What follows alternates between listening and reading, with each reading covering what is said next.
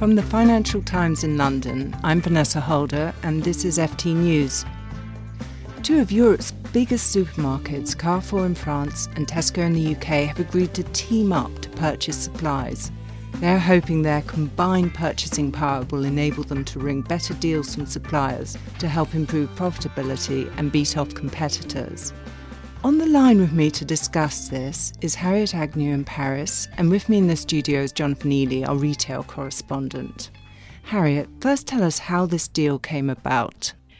This is a really important act by Alexandre Bompard, who's the chief executive of Carrefour, who joined a year ago, really to try and turn around the company. When Alexander joined, he identified three areas of weakness, which were high costs, China and digital. And so really he thought about signing partnerships in order to address some of these challenges.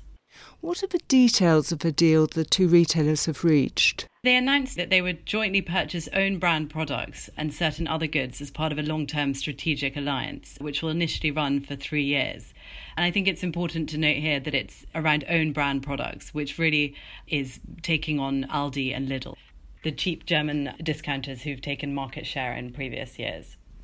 And how far is the deal a result of the relationship between the two chief executives, Alexandre Bompard and Dave Lewis? Well, their relationship is absolutely crucial. I understand that they have had several meetings and that they started talking about a tie-up together last autumn. And what other similar deals has Carrefour signed? They've signed deals to address all of these three areas that I mentioned. For example, in January, they announced a partnership with Tencent, the Chinese tech giant, in order to help them tackle the Chinese market. They've also done a similar purchasing cooperation deal in their home market with a French rival called Système U. And then more recently, they've launched an alliance with Google for a digital push and a way to reach customers in different ways. Jonathan, how will this benefit Tesco, and how much pressure has the UK retailer been under? Well, Tesco has been under assault, as the French supermarkets have, from the German discounters that Harriet mentioned, and they caught Tesco at a particularly weak moment. It had overexpanded in the UK, it had too much space, and its shares were also hit by an accounting scandal in about 2012, 2013.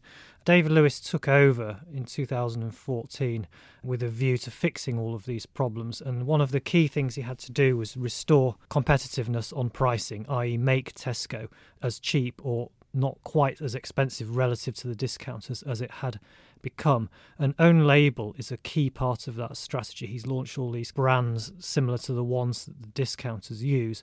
In order to sell cheaply to consumers, of course, you have to be able to buy cheaply in the first place. So he's done this deal with Carrefour today. He also sealed a takeover of Booker, which is a wholesale group in Britain. So that's a move into an adjacent market. Doesn't arouse the ire of the competition authorities, but does give the company more clout with suppliers. So it'd be fair to say this deal will also benefit consumers. I think it will, but most of all it will enable Tesco to remain competitive without shredding its own margins. One of the things that happened as traditional supermarkets in the UK tried to win back market share from discounters is that their profit margins were shredded. They went from about 4.5% to something like 2.5% in most cases. So in order to try and rebuild that profitability, they're looking to cut costs and to do their buying cheaper. And apart from Booker, which you've mentioned, do you see Tesco lining up more deals in the way that Carrefour has done?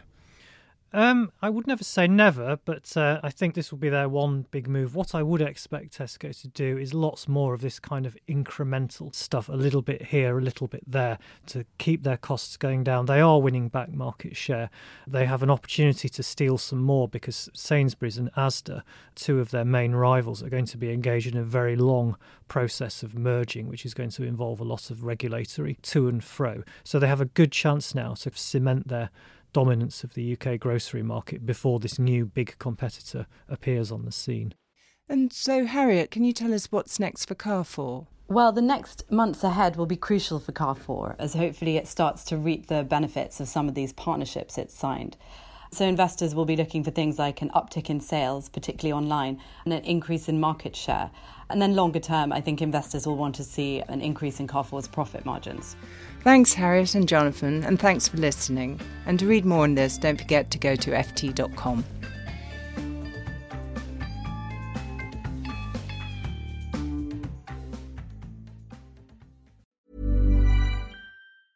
Here at Bellingcat, we get to the bottom of things. From a global crisis to an underreported event, we find the facts using publicly available tools and resources, uncovering what is hidden on and below the surface. We connect the dots using social media posts, satellite images, and public records, and empower others to do the same by sharing how we do it. The ability to do so is only made possible by our readers, supporters, and community members. Care to join us? Learn how at bellingcat.com.